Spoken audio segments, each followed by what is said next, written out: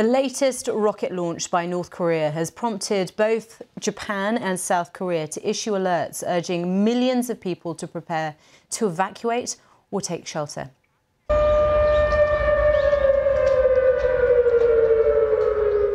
This was the moment that the sirens went off in the South Korean capital. There was confusion and chaos as people awoke to the sound of the air raid siren and an emergency message telling them to prepare for an evacuation, only to be told 20 minutes later it had been an error. State media in North Korea said the launch involved a military reconnaissance satellite which crashed into the sea, and a second launch would take place soon. According to the South Korean military, the projectile had disappeared from radar and might have crashed or exploded. Well, the United States has joined South Korea and Japan in condemning the launch, saying it involved ballistic missile technology in breach of UN sanctions. Our correspondent in Seoul, Jean McKenzie, explained how the drama unfolded. Well, I first heard about it when I, like millions of other people in Seoul, was awoken by this air raid siren this morning, which is incredibly uncommon here. It's just not something that we're used to hearing. We then started to get these loudspeaker messages being played out, telling people to prepare for an evacuation.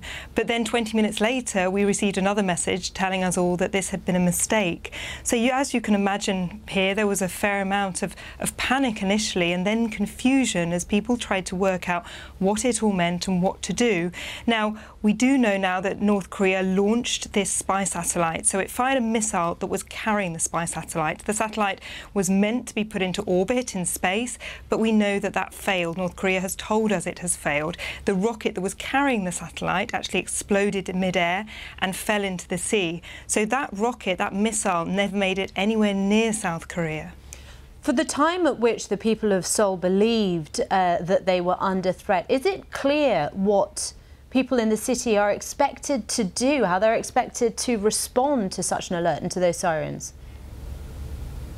So there was about a 20-minute period between the air raid sirens going off and us receiving this message to say that it had been a mistake. And I think in this time there was a lot of confusion. People were unclear what to do. And that is because people here have lived with the threat of North Korea for 70 years. So many people here have actually become desensitized to it. They are just so used to living with it. They are not used to air raid sirens going off and being told to seek shelter. So yes, I think there was a lot of confusion and people weren't clear what to do. Now, the interesting thing is, I think that it could push people now one of two ways. We've heard from people today saying that actually this has prompted them to really think and start planning about what they would do in a real emergency. But there is also a fear that others will respond in the opposite way. And because this was a false alarm, next time there is a real emergency, they might be slower to respond or they might fail to respond. Do we know for sure what level of capability North Korea has in this field?